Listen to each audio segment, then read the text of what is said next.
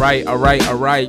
Day 208. Welcome back to the Windows and Mirrors podcast. My name is Keith. And remember, this is a podcast where we're trying to show you that the Bible is more like a window than it is a mirror. We come to it to see through it and to see God, not to it to primarily look at it and see ourselves. All right, so we're in this modified chronological plan, and today we begin the book of Lamentations, right? So Lamentations takes place at the time that Jeremiah's book ended, right? And so Lamentations is this book, 5 poems, right? 5 chapters, 5 poems, where the author, many believe to actually be Jeremiah, is lamenting at the destruction of Jerusalem, right? So he's going to express this deep grief and pain about the darkest moment in Israel's history, right? Period, fam.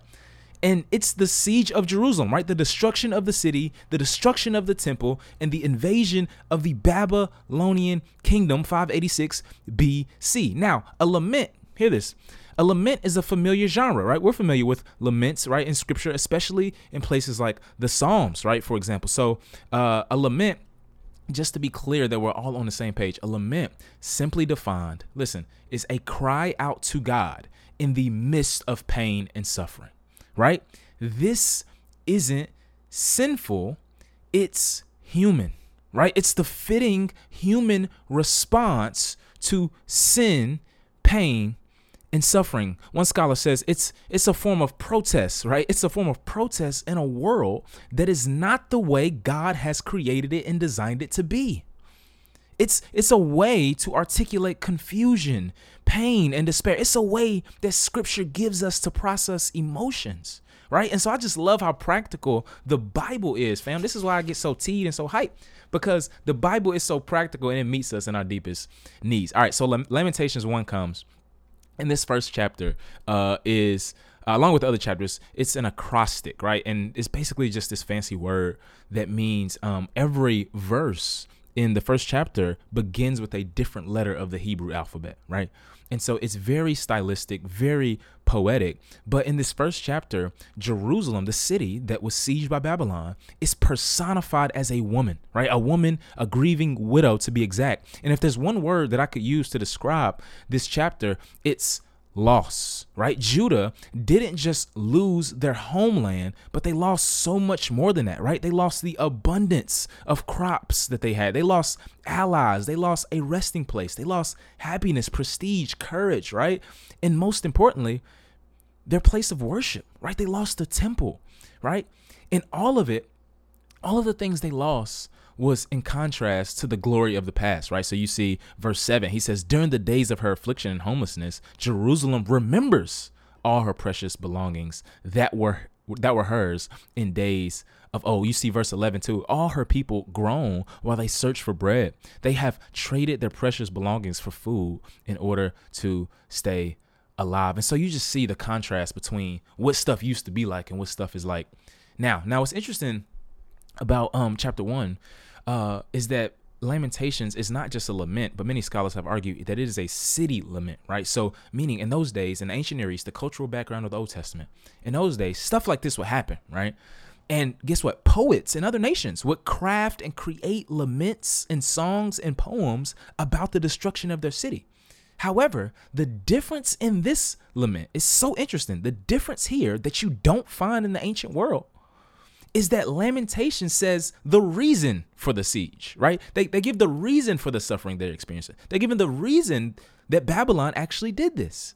And it's because of Judah's sin, right? And it's so clear. Like the author is super clear about this reality. So he says, no, her adversaries have become her masters. Her enemies are at ease, for the Lord has made her suffer. Why? Because of her many transgressions. Verse 18, the Lord is just, for I have rebelled against his command. Let all their wickedness come before you and deal with them as you have dealt with me because of all my transgressions. Listen, I think the thing that the author wants us to learn is this.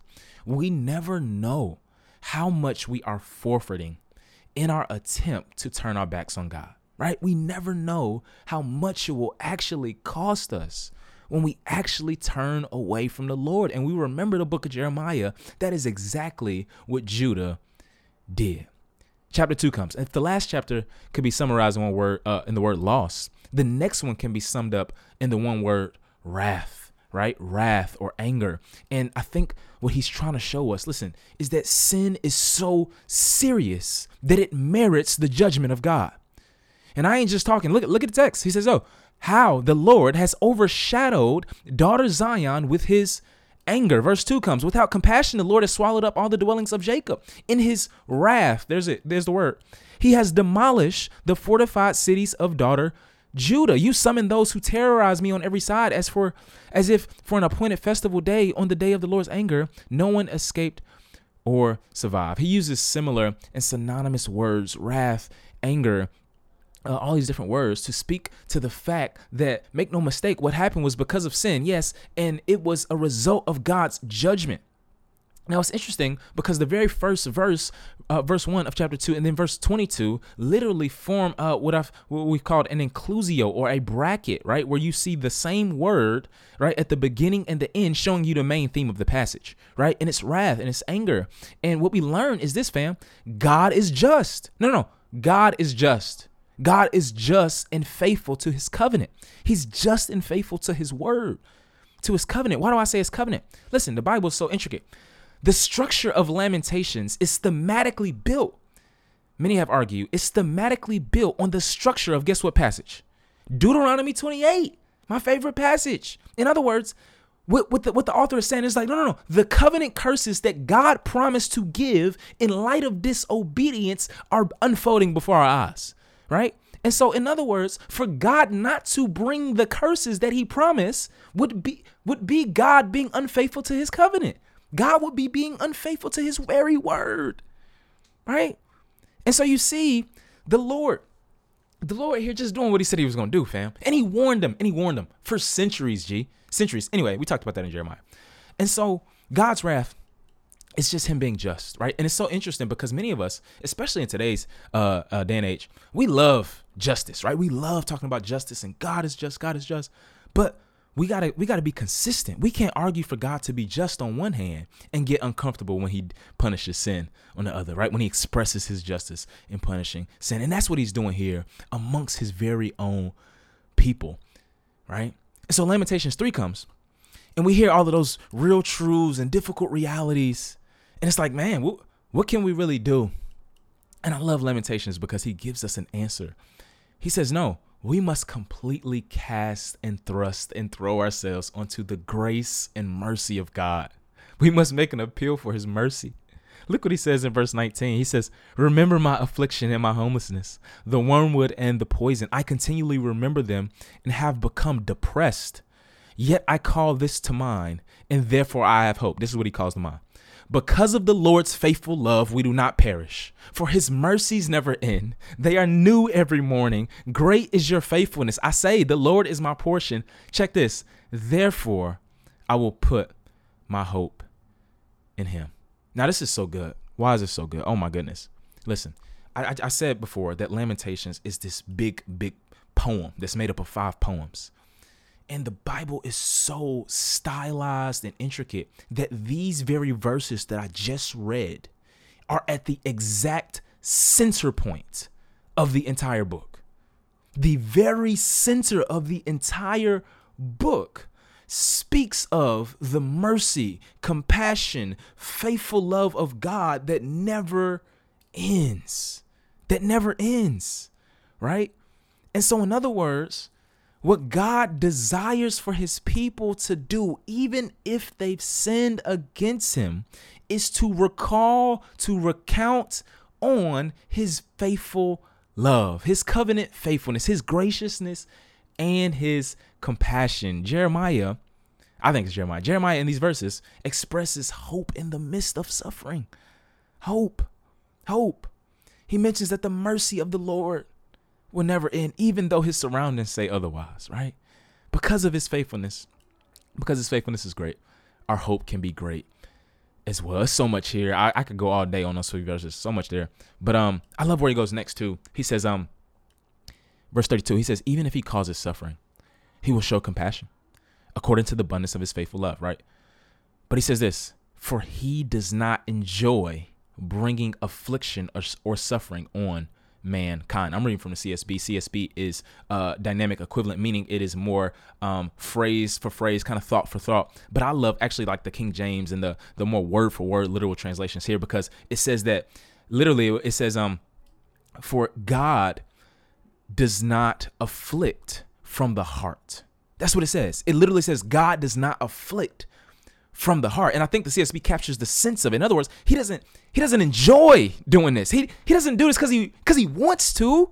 He doesn't do it because he wants to. God is not sadistic. Forget what you heard. He ain't standing over the world laughing at the misery of his people. He is not holding people over a pit of fire with an evil laugh, hoping that you fall in. Right? He does not enjoy that. But what the text is trying to say, though, is that he is so just that to not execute his justice and his judgment, he would not be God if he didn't do it. He wouldn't be holy. He wouldn't be God. And so the text is just trying to say, like, at the end of the day, Jeremiah knows his Bible. At the end of the day, God is merciful. And this is something he has to do, because otherwise, if he didn't do it, he will betray his character, right? That's all he's saying. And so, in other words, what we got to do is remember who God is, right? And that his abundance of faithful love and compassion will never end, even when his justice is still meted out. Chapter 4 comes, and it's so good, man. It's just so much here in this text. But 4 comes, man, and the lament is now speaking of the people's fate. And again, the dominant themes are the curses, right? This sword, this war taken from the homeland, famine, all of those things jump out off the page. And again, he's clear about the sins of the people of God and how they betrayed the Lord. And it says this in verse 13. It says, yet it happened because of the sins of her prophets and the iniquities of her priests. Check this. It says, who shed the blood of the righteous within her. And so God hates, as Proverbs will say, the shedding of innocent blood, right? Israel's leaders, right? No, not regular folks. Leaders had led the way in this. And God is saying, my judgment has come against my own people because of the innocent blood that they have spilled, right? From those that are most vulnerable in society, right? And so God is not just arbitrary with it. Like he ain't just got a bad temper where he just get mad with cats, right? Like he is always trying to uplift the vulnerable of society and see to it that justice pervades his kingdom. Last chapter, final poem, and it basically describes Judah just appealing for restoration. Remember, all we can do is appeal to the mercy and graciousness of God, and those who appeal to the mercy and graciousness of God will receive it. And I love the end, though, because it says, verse 19, it says, you, Lord, are enthroned forever. Your throne endures from generation to generation. God is this great king over his people, right? Verse 21, though, it says, Lord, bring us back to yourself so we may return. Renew our days as in former times, unless you have completely rejected us and are intensely angry with us. And that's how the book ends, right? The book doesn't end off neat or tied with a bow. You know why?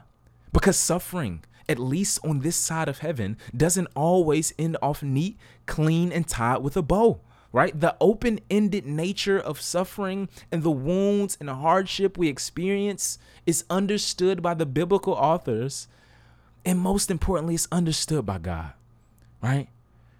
And I think the beauty of it is, taking a step back, the beauty of it is that we know the whole story, right? We know the end of the story. We know that God in his kindness has promised a restoration, a reversal of our fates, an apportioning of an inheritance. We get whiffs of it now in the gospel of Jesus Christ and the spirit he gives to us, but we will receive it all one day when Yahweh returns. And it's so funny because this community was waiting on Yahweh to return. They was like, God, you got to come back and fix this, right?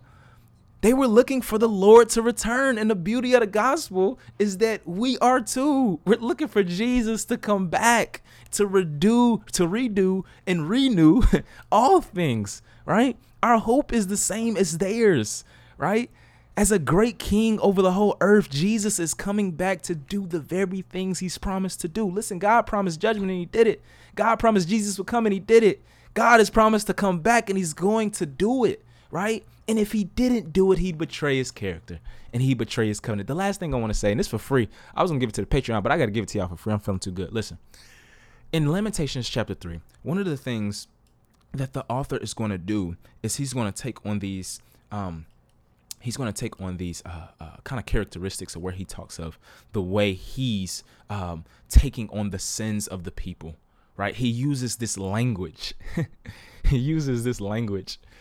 He personifies this language of Isaiah 53, right? Of Isaiah 53. And in Isaiah 53, we learn of this suffering servant who comes and he bears the curses for his people. He bears the sins of his people, or for his people, on his people's behalf before God. And there's no other way to read these texts other than to remember the person of Jesus, who comes and takes the curses, the covenant curse. Go read Galatians chapter 3 when you get time, for us, so that we could receive the blessing of God's Spirit and life with him forever. May we hope in that reality, even when life looks dark. Right now, let's pray. God, we ask for your grace to remember what you've promised us in your word. God, I pray that we will remember that we can be honest about our circumstances and still hopeful at the same time. I pray, Lord, that hope wouldn't be drowned out by our suffering, but we will remember we could have hope in the midst of suffering because your mercies don't end. We ask all these things in Jesus' name.